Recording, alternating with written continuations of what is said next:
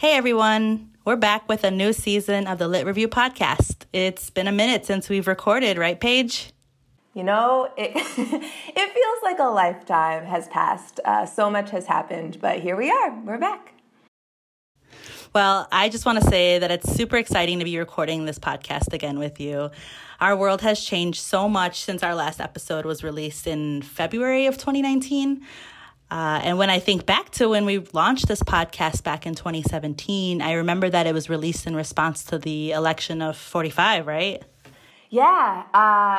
It might sound familiar. It was this moment where we had thousands of people all around the country mobilizing in the streets. And I remember this question that I think about a lot, which is, how do we grow our movements to scale? And a part of that work includes political education. And so this was our effort at offering one small tool to help folks study and learn from the books and ideas that have come from before and that we can apply to today. So here we are yet again with thousands of people, and many, many more, right, taking to the streets on a regular basis. And with 45, we're, I think, 11 days out from the election as of this morning. Yeah, I know. I really remember. I remember we were in these organizing meetings together with a lot of our closest comrades at that time and just exchanging ideas and different ways that we could prepare for that backlash of white supremacy and authoritarianism that we were going to be facing under this administration. And of course, no spoiler, we all know how accurate that was and continues to be. And so it only feels right that we're relaunching this podcast as right, like you said, we near the eve of the next presidential election, and we're finding ourselves in the midst of a global pandemic and a re-energized movement and uprisings for Black lives. It's definitely overwhelming. I'm not going to lie. It has been an overwhelming year, and there's a lot that's really scary, but there's also so much that I find hope in, and that's just this constant roller coaster ride that I'm in, that I find myself bouncing between the highs and the lows, sometimes between every hour. I mean, we've been months into this pandemic, and we're now seeing we're back to similar rates of positive tests coming in for here in Chicago and throughout Illinois. I think we're all sort of bracing ourselves for another round of shelter in place, and it feels like we've taken just steps back. But at the same time, we saw, incredible mutual aid efforts pop up, and mutual aid became this thing that more and more people were talking about and organizing around, and I think it was so important that happened, and it created this network and this politic of care for each other and independence from the state that I think was really essential. And then this uprising has happened where you have people all around the world. I don't want to ramble for too long, but I'm from rural Vermont, and I was home for a very brief amount of time this summer, and I saw farms in the middle of nowhere, Vermont, with massive Black Lives Matter signs. I saw multiple protests, in tiny towns, right? It's been incredible. And you have, abolition and defund are popular mainstream ideas, but also what do they mean right now, right? You also have people saying, yeah, defund the police, but that doesn't actually mean cut their budget. So it's this interesting moment where, the problem of anti-Blackness, the problem of police violence, the problems of capitalism are much more on center stage. And we're in this it's important that we think through and define what these things mean. And so I'm excited that we're back with season 3. Yeah, awesome. We're also, I'm excited about how we're going to be doing these intros, where we are going to try to add some local updates about what's going on that are time specific. And because right now, we're in the midst of in Chicago, our budget process. And yesterday, Lori Lightfoot, our mayor, released her recommended budget. And I'm still getting a handle on the numbers. There's a cut to police in it, but it is mostly cutting vacancy positions. So it's apparently been a pattern of funding empty positions in the Chicago Police Department that never actually have to get filled, but they get that money anyways, and so they're cutting that. So it doesn't stop anything. And then actually the percent of at least the public safety budget, the percent of that that is for police as opposed to like violence prevention programs has gone up. Hopefully by next week I have a sense of the overall budget, if it's gone up or not. I believe it has by about a percentage point. And so that's not defund, although we shouldn't be surprised. Our mayor here in Chicago, Lori Lightfoot, has said explicitly she will never on her watch defund the police. And she repeated that again during her budget address yesterday. Mm-hmm. So now that Lori has presented her ideal budget, which is one of austerity and ongoing policing, it is now City Council, which has 50 aldermen here in Chicago, that have to approve a budget. And so as aldermen, they're able to suggest and make changes and vote on a revised version of the budget. And so that will be happening over the next several weeks. And by law, they're required to pass the budget by December 31st. So it should be done by then. And so now we'll be putting more pressure on aldermen and continuing to do general outreach and focusing on building power with folks. Wow. Yeah. I cannot believe the audacity of Lori Lightfoot. I also can't believe the audacity of people that voted for Lori Lightfoot. I think that we were, during No Cop Academy, we were saying stop Lightfoot. Like this person cannot enter office. It's going to be worse than Rahm. And lo and behold, we are seeing that she is worse than Rahm. Let's get to the podcast episode. What do we got on deck for folks to listen to today? Okay, so in this episode, we are talking with Bettina Johnson, who's a Chicago-based organizer, and she's walking us through the book Hammer Hoe, Alabama Communists During the Great Depression, which is by one of my favorite authors, Robin D.G. Kelley. Awesome. And Bettina Johnson is a born and raised Chicagoan, an alum of Chicago Public Schools, a co-founder of Liberation Library, which is an abolitionist books to incarcerated young people project. And she's a core organizing member of Chicago Afrosocialists and Socialists of Color Caucus of the DSA, and that's the Democratic Socialists of America. We also spent a couple years together working in Asada's Daughter, so it was great to kind of catch up and talk through political ideas again. And so today we're digging into this question: what can the Alabama Communist Party in the 1930s teach us right now about our social movements? I really appreciated this conversation with Bettina because she really breaks down the tactics and the strategy behind a very complicated approach to community organizing. And I love that she ends this episode with her opinion on how that still could have looked different then, even in its very specific context. Yeah, there's a lot that I really appreciated about it. I mean, it has specific tactics that she lifts up as examples from the book that really stuck out to her of like, how do you organize around really radical ideas and ideals in practical, grounded ways in community. And then also, I really appreciated her take on the role of someone who's not from a place organizing in a place, and like, what does that look like? How do you do that? What should you do? What should you not do? And I think that was really relevant to right now, especially because I know of a lot of people that were like, I'm gonna go to wherever the hot spot is, right? I'm gonna go to Minneapolis, I'm gonna go here. So this is gonna be episode 1 of the 3rd season. I'm so thrilled to be back. We're gonna learn a lot together. Please tune in next week. We'll be back here, same place, same time, and enjoy the show.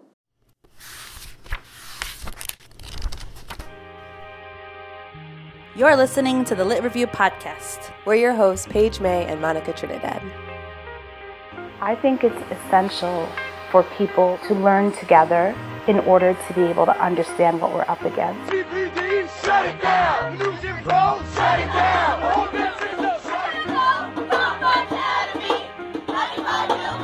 We must disrupt, we must disobey, we must agitate, we must escalate, we must break, we must create, we must abolish, we must transform. I remember it. She was shocked by my help. In sharing our ideas, we're stronger. Welcome to Chicago, this is home for most. This is the home of the wealthy making cameos.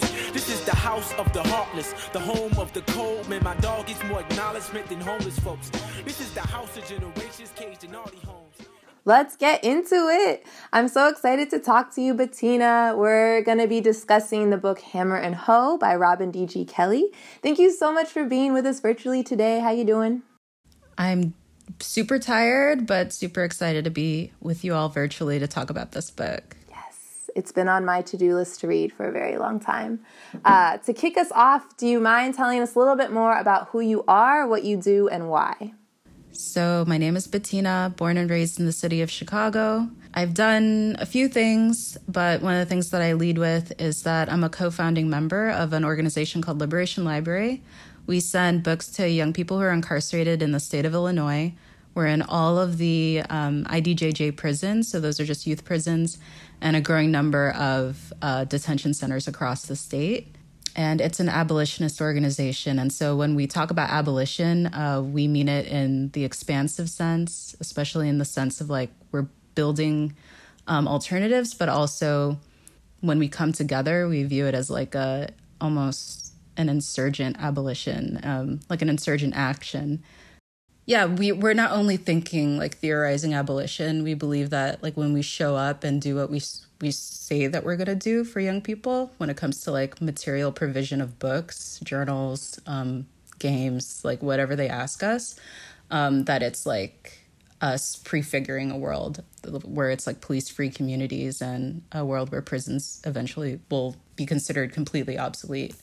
So anyone that comes through for any type of programming with us will get a dose of some kind of abolitionist thought and like participate in some kind of practice, right? That's like rooted in that and rooted in showing up for young people that are incarcerated. So yeah, can you tell us more about what led you to read this book? Because it is about the Alabama communists during the Great Depression, which is the subtitle of the book.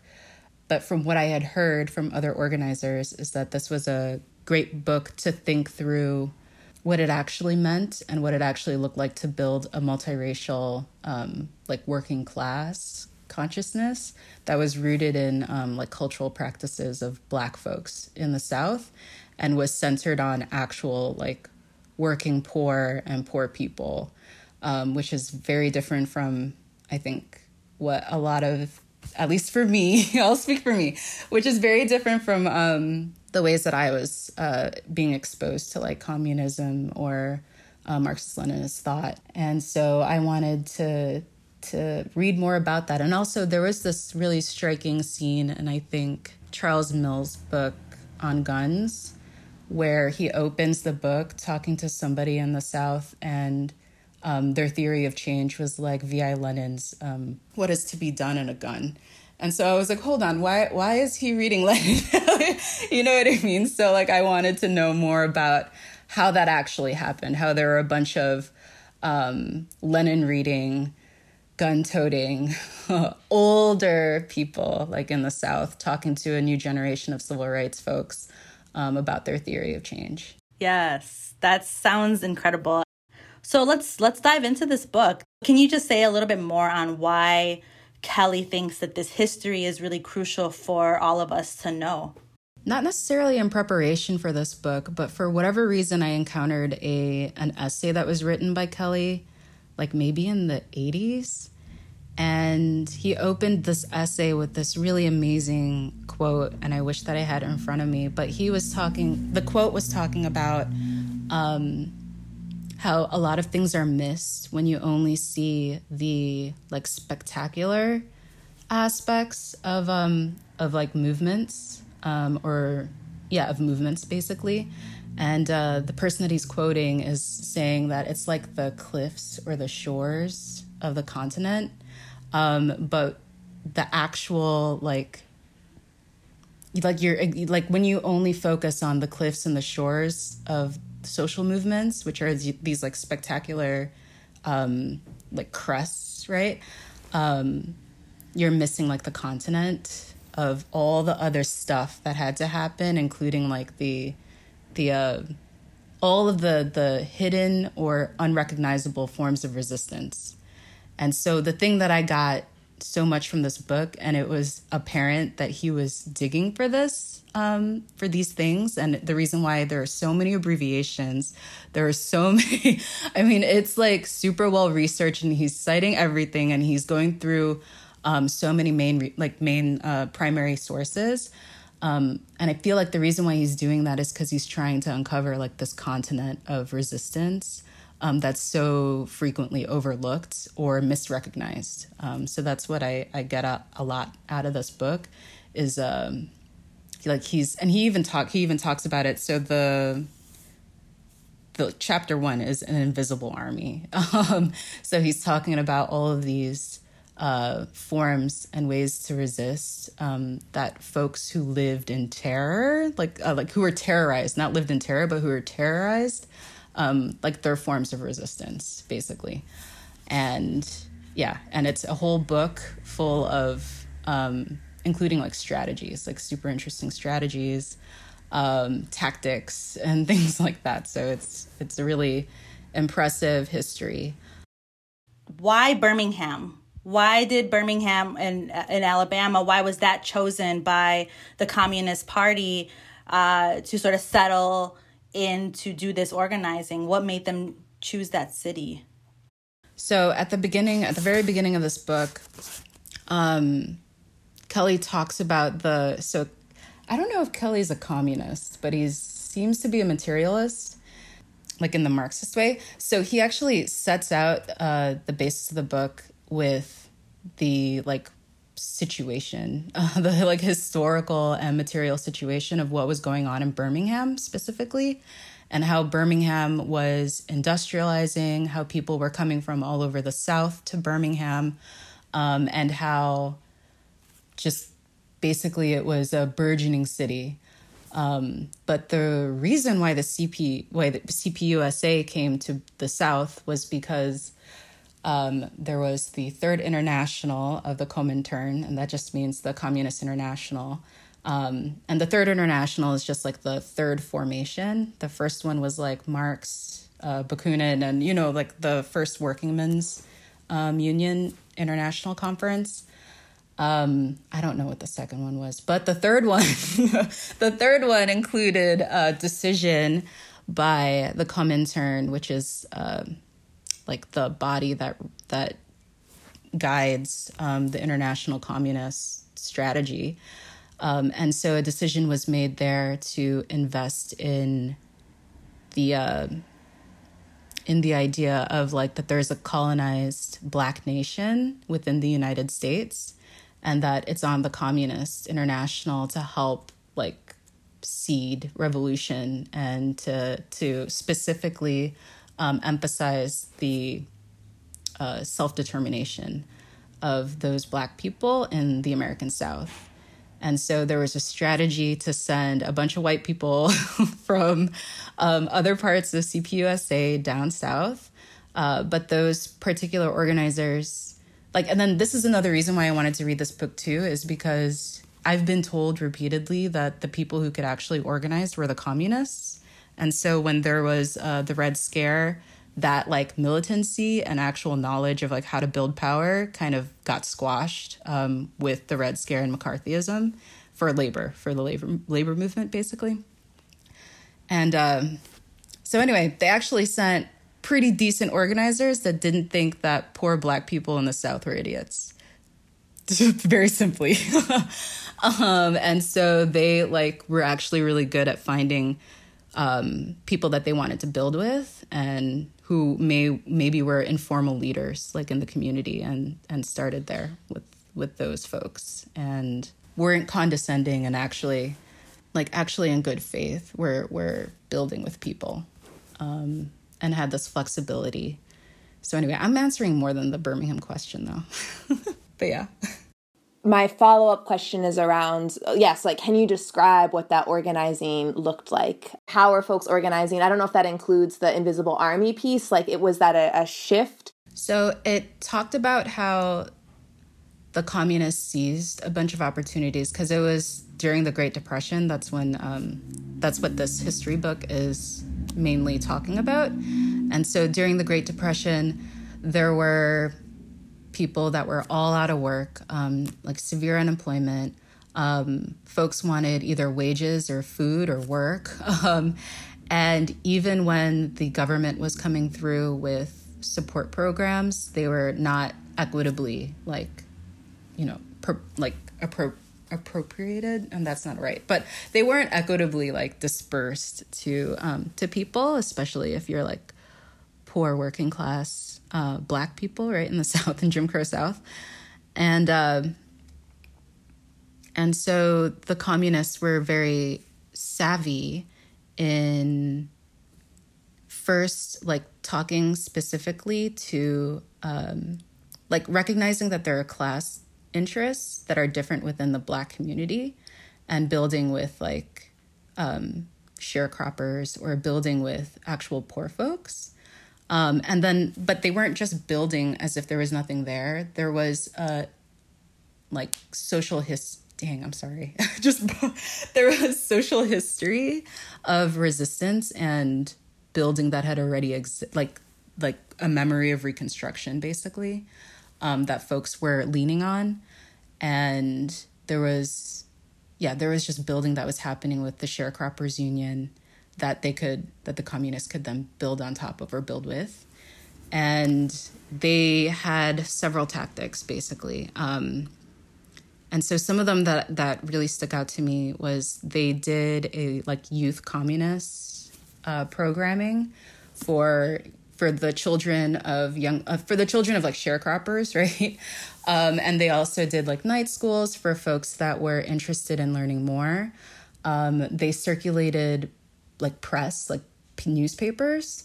And these newspapers, when I say circulated, like, Black folks in the South would basically be writing to these communists as they were going back and forth to the North, to just ask them, could you just bring more newspapers?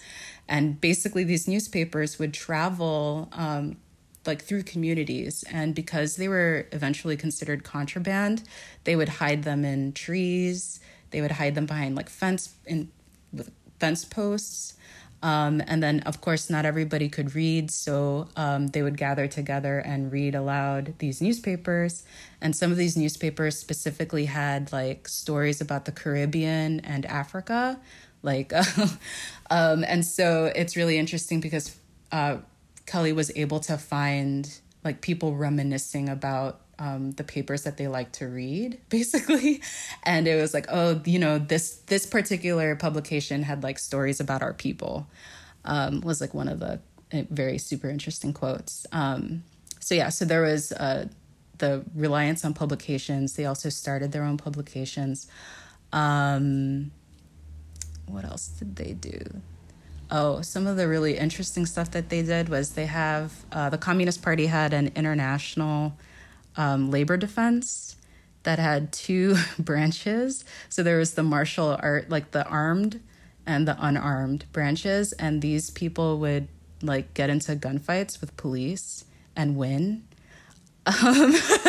And so, like, when they would do things like that, that would drive up, a lot of interest and a lot of excitement, basically, on, like, who are these people that have, like, that are armed and fight the police and win.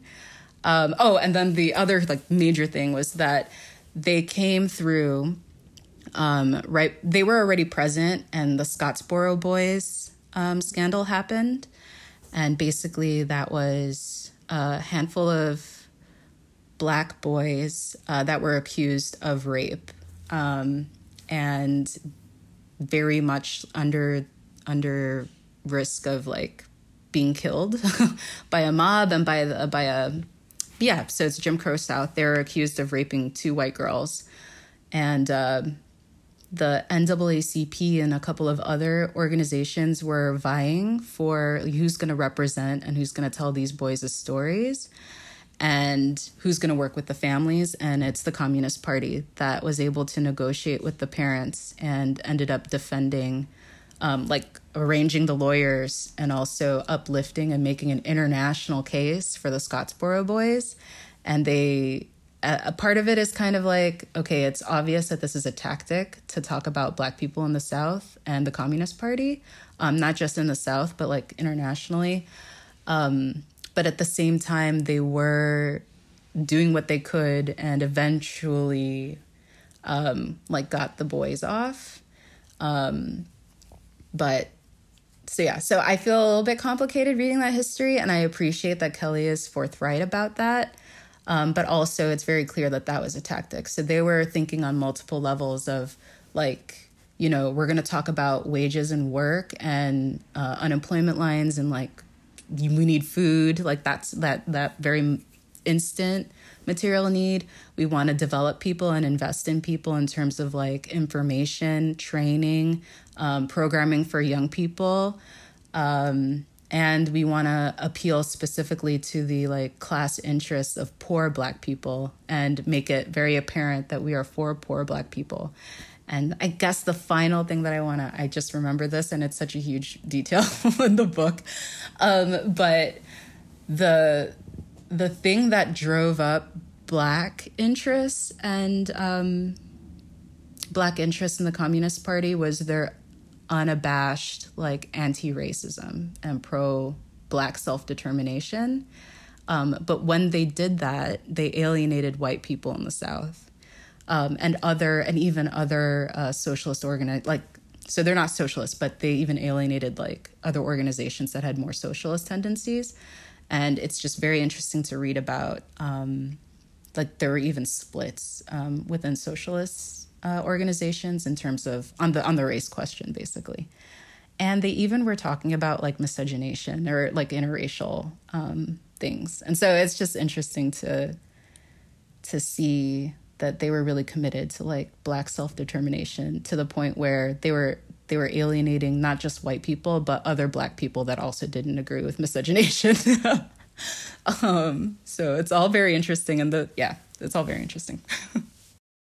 So let me make sure I'm hearing all of this. Because I don't know this history. So in the 1930s, you have, it sounds like not necessarily Black folks, but like folks who are a part of the Communist Party going to the South and organizing around communist ideas with poor Black people to support and foster revolutionary movement. Right, for Black self-determination. And that, they're using all these various tactics that includes youth programming, newsletters, blah, blah, blah.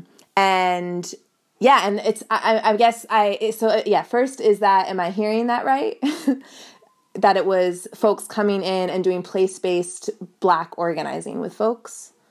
Yeah, so it was white organizers that were coming in from the North, meeting Black people and then it was also culturally relevant work too.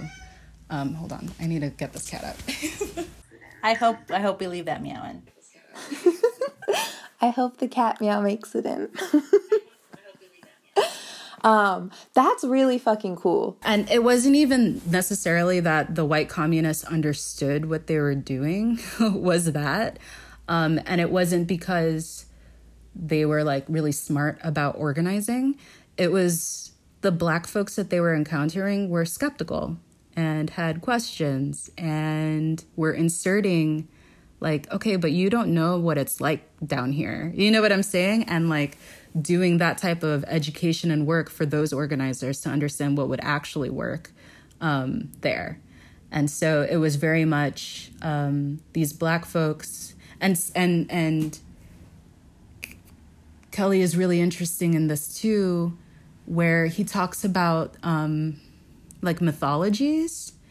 And so some of these myths that would come up that Black folks would have in terms of why they would be open to white people from the North coming down.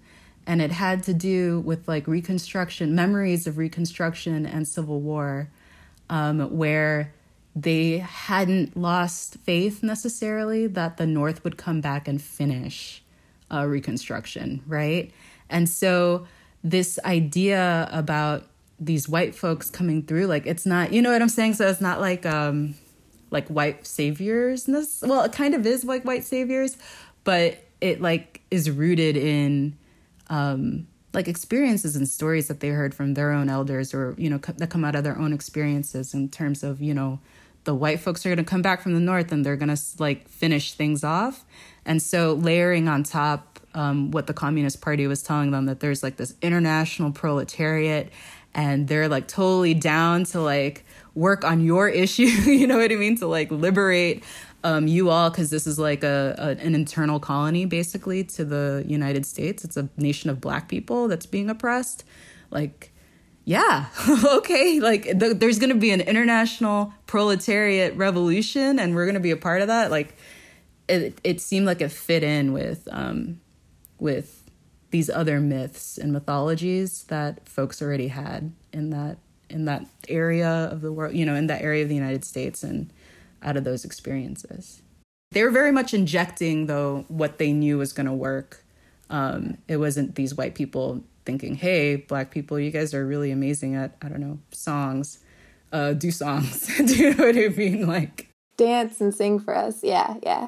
What's striking me is another sort of, when I think communist, in addition to the white old man or like white men trope that I sort of have in my mind, or impression or stereotype, it's also like people who are obsessed with comparing papers that they've read and like how much theory do you know, and it becomes this very like purity-based, ideological in rather quickly unhelpful ways. And it sounds like this was much more about holding space around shared values and ideals. And that this was an era where the Communist Party was clearly like thinking through a lot of things. I don't mean to like dismiss theory. Like I think ideas are important, but that it was about it being rooted in actual practice of struggle, as opposed to just like what I experience a lot of now of just like talking about Lenin.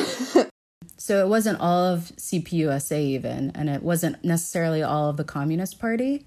It was specifically the Alabama Communist Party that was this open and actually radical and actually thinking about what was practical on the ground. And also what you just said too reminded me that there were people from Alabama that were sent to Moscow to like get political education, like going to school there, to be developed as like Communist Party leaders and then sent back. So there was investment in theory and ideology, but also even before the Comintern decided to do this, there were Black people already like inserting themselves right into this international proletariat and having these discussions and making the case that there is an oppressed Black nation within the United States. And then that's the reason why the Comintern, the Third International, like made this decision to like send resources down to the South. So it's all very interesting that it's like nothing comes out of the blue. Totally. Totally. And I know that we know from history and from our lived experience currently that all of this incredible organizing, right? Like putting an international spotlight on, racism in the U.S. and having militant action with, clashes with police. We know that this organizing work, this militant organizing work is met with repression, right? And so what were the ways that the Alabama communists, what did they face? What sort of repression did they experience in their daily organizing? So it's really interesting because it was coming up from multiple angles. So obviously there were like super racist white people who were terrorizing Black folks and non-Black people, basically other white people that were sympathetic, right, to Black self-determination. But there were also like the bougie Black people who didn't appreciate people, especially outsiders, stirring up the pot and like bringing up class consciousness for like the poorer Black people. And so there were instances of repression on like from the churches, from even like the NAACP or like business owners, like these kind of more traditional, not conservative, but like conservative Black folks that basically didn't appreciate the stirring of the pot. So the repression was particularly brutal, but like I said, this international labor defense group got into gunfights with the cops, called out the KKK, defended Black people against the KKK. And it was like it wasn't just like white communists in the IDL, it was, Black people. Like they were training people up to like, this cat's trying to get back in. I'm sorry. You were saying these were Black folks It wasn't like resisting and defending against the KKK. So because they were okay with, quote, race mixing, and even if it wasn't, quote, miscegenation or like sexual race mixing, that was something that like stuck in the craw of so many people, to the point where it was just like a huge deal. It was a big deal. And even the anti-communist like rhetoric was all around, do you want like black men to sleep with your daughters? It was like that level of appealing to that really base disgust or whatever that white and black people in the South might have had towards race mixing. And so there was that level of like, it's informal. It's like a social repression and stigma that got heavily laid onto the communists. So it came like from the government. It came interpersonally. It came from like socially, like all of these different ways of being attacked or discredited, or having these ideas discredited in some way. And eventually towards the end of the book, and there's reasons why the Communist Party started declining, at least in Alabama. And a part of it was repression, definitely. But also it got to the point where people weren't out with their party affiliation, but they were committed to the work to the point where they were in unions. They would like situate themselves in change-making positions, but they might not have been like super out as communists. And that also happened with like publications. So there was like a publication that got started that wasn't explicitly communist, but it's very clear that the people that were writing had those sympathies, basically. But the effect of the repression was that folks weren't as out as communists, but they were still doing the work and still had those values. And a part of the reason why the beginning of the decline for the Alabama Communist Party was World War II and this attempt at a united front with liberals and socialists. And to do that, you needed to disregard like the black self-determination stuff. It's too divisive. Yeah. The liberals. Yeah. So what was your main takeaway from the book in a few sentences? My main takeaway from this book is not coming to an area thinking that you have all the answers, being super open to the traditions and histories that folks already have, and the cultural memory that folks already have, and really doing work that is relevant even culturally to folks and is like materially addressing and relevant for their interests. So yeah, I think that's my main takeaway, and the book gives you a lot of details and a lot of examples of different tactics. I think that it's really good to revisit. It's really good to think through, wow, they did this in the 30s when we're still like trying to hone in and do it again, you know? Yeah, and I think that there's something really beautiful from what I took away from the little that I read from this book, is that it really was organizing people that just had everything and nothing to lose, right? Like, people were facing unemployment, people were facing horrible work conditions, and we saw just like this mass movement of organizing workers, organizing the unemployed, and we also saw a lot of Black women in leadership positions in the Communist Party there. And I think the ways that we saw them in leadership was mostly around the relief committees that they were organizing in communities. And it really makes me think of a lot of the organizing work that's been happening today in 2020 around mutual aid efforts with people needing food, groceries, clothing, masks, hands, just like anything that is essential right now for people to get through their daily life, lived experiences. So yeah, I just wanted to hear a little bit more about how has this book and this history really influenced the ways that you personally organize or aspire to organize in your work today. Yeah, it's definitely aspirational, but also it's interesting to think about the work that I've already been doing in light of this book, like things that are practical and relevant. So with like Liberation Library, we send books that are requested by young people. We don't pick like some no shade on adult programs that do books to prisoner projects, but the capacity that they might have is like they'll get a genre of like a request for a genre, and then they'll pick a book for you.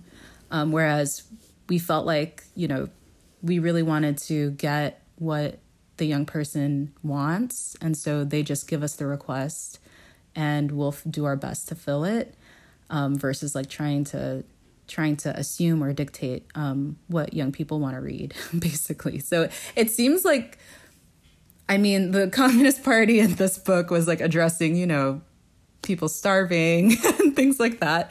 So it seems like it may not be comparable, but in terms of like being confined in a place where you have so few choices, the fact that we can at least give young people a choice and fill a direct need that fills like their soul or their imagination as they request it feels really, it felt connected to me in this way, where it was like, okay, we're doing something very minor, but something that kind of is in this tradition of like self-determination. I think that's totally connected to the book. I think that that's a very clear connection between what does it mean when you work with and listen to and follow the leadership of people that are directly impacted by oppressions, right? Like that's what it means to, provide and collaboratively create printed publications, political education together, right? Like it's not just, right, when I thought of relief committees, I immediately thought of the pandemic that we're facing today. So I immediately thought of that relief, but I think that there is relief is also connected to that the political education and the access to telling your story, right? The access to being able to share your story on a larger platform. So I think it's super relevant to what Liberation Library is doing. Hey, yay. But also snaps on bringing up the role of women in the Communist Party and also the role of young people. So young people were especially elevated and wanted to be invested in by party leadership. And women were not turned away, basically, for providing leadership and emphasizing the things that they wanted to work on. And so if that was around material relief or these relief committees, then that was what was going on. But also, like, there's a really amazing story in here about a mother who wanted her child to basically go to the communist youth camp and not necessarily the like NAACP one. And it was because she recognized and knew that like the communists were for poor people like her, and she wanted her children to get this, political education and this political development. So there's a lot of like it's not accidental, it's not unintentional in terms of Black people coming into formation with the communists and making it, relevant for them and using and knowing and seeing it as a vehicle for their own liberation. So I think that is something that's extremely prescient for me, because I'm also, these are very new commitments for me with the Democratic Socialists of America and the Afrosocialists and Socialists of Color Caucus in the DSA.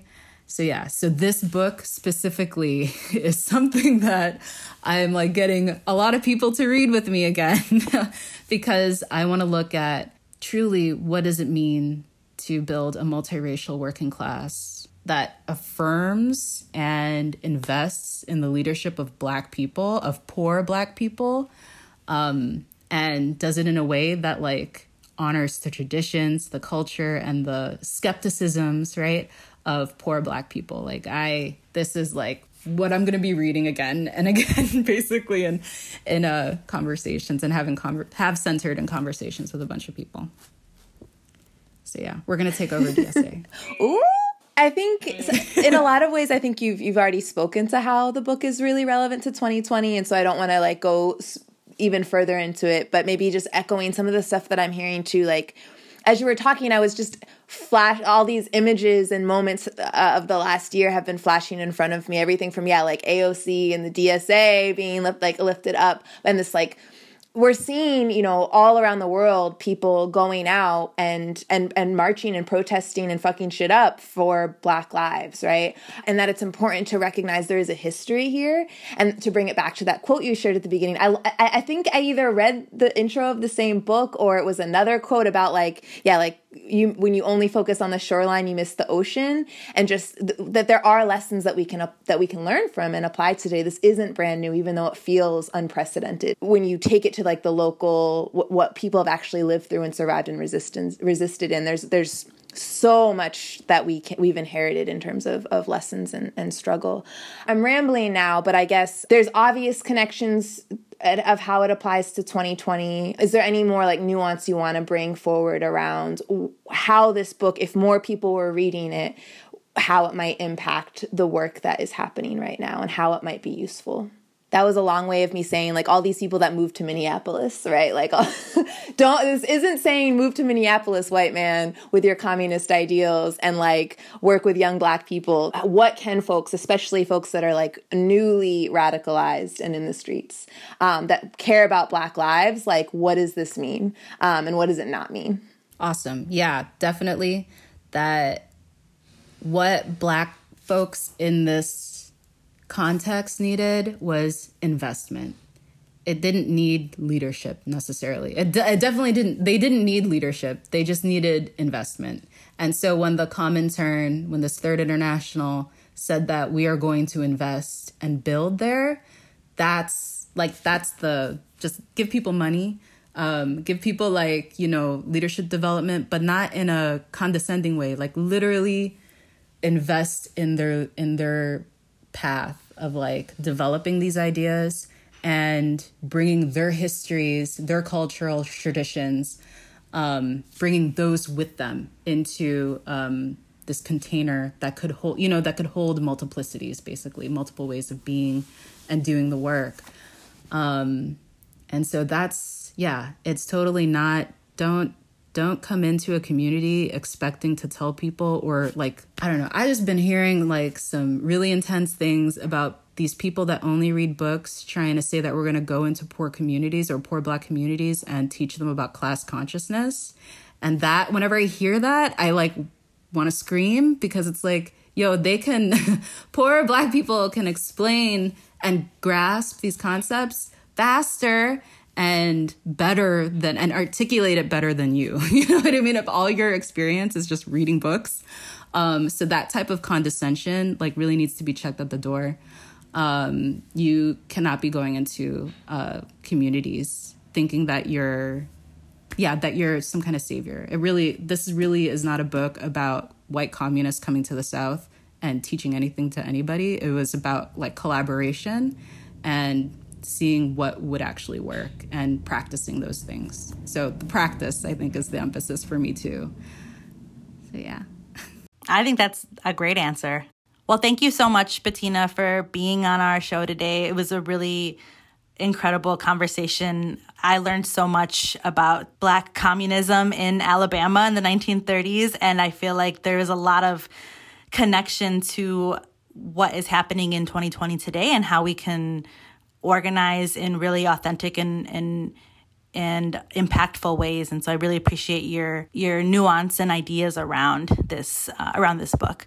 As always, we'd love to close out this episode with one of your favorite passages from the book. So if you could do us the honor of reading your favorite passage.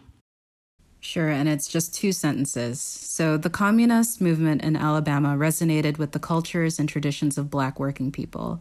Yet at the same time, it offered something fundamentally different. It proposed a new direction, a new kind of politics that required the self-activity of people usually dismissed as inarticulate. And for this reason, communists bumped heads with the African American community's self-appointed spokespersons, or the better class of Negroes.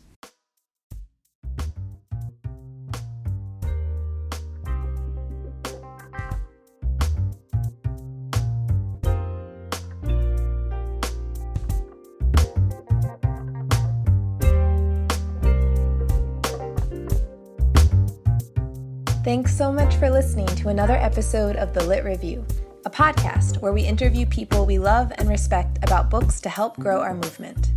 We are your co-hosts, Monica Trinidad and Paige May, two Chicago-based abolitionist organizers. We'll be back next week with another episode next Sunday, same time, same place. Want to learn about a specific book? Email us your suggestions at thelitreviewchicago@gmail.com or find us on Facebook. And if you like this episode, give it a shout out on Twitter or Instagram. Our handle is @LitReviewShy. Financial support for the production of this podcast is thanks to our amazing Patreon subscribers. Learn more about becoming a patron at patreon.com/thelitReview. Keep reading.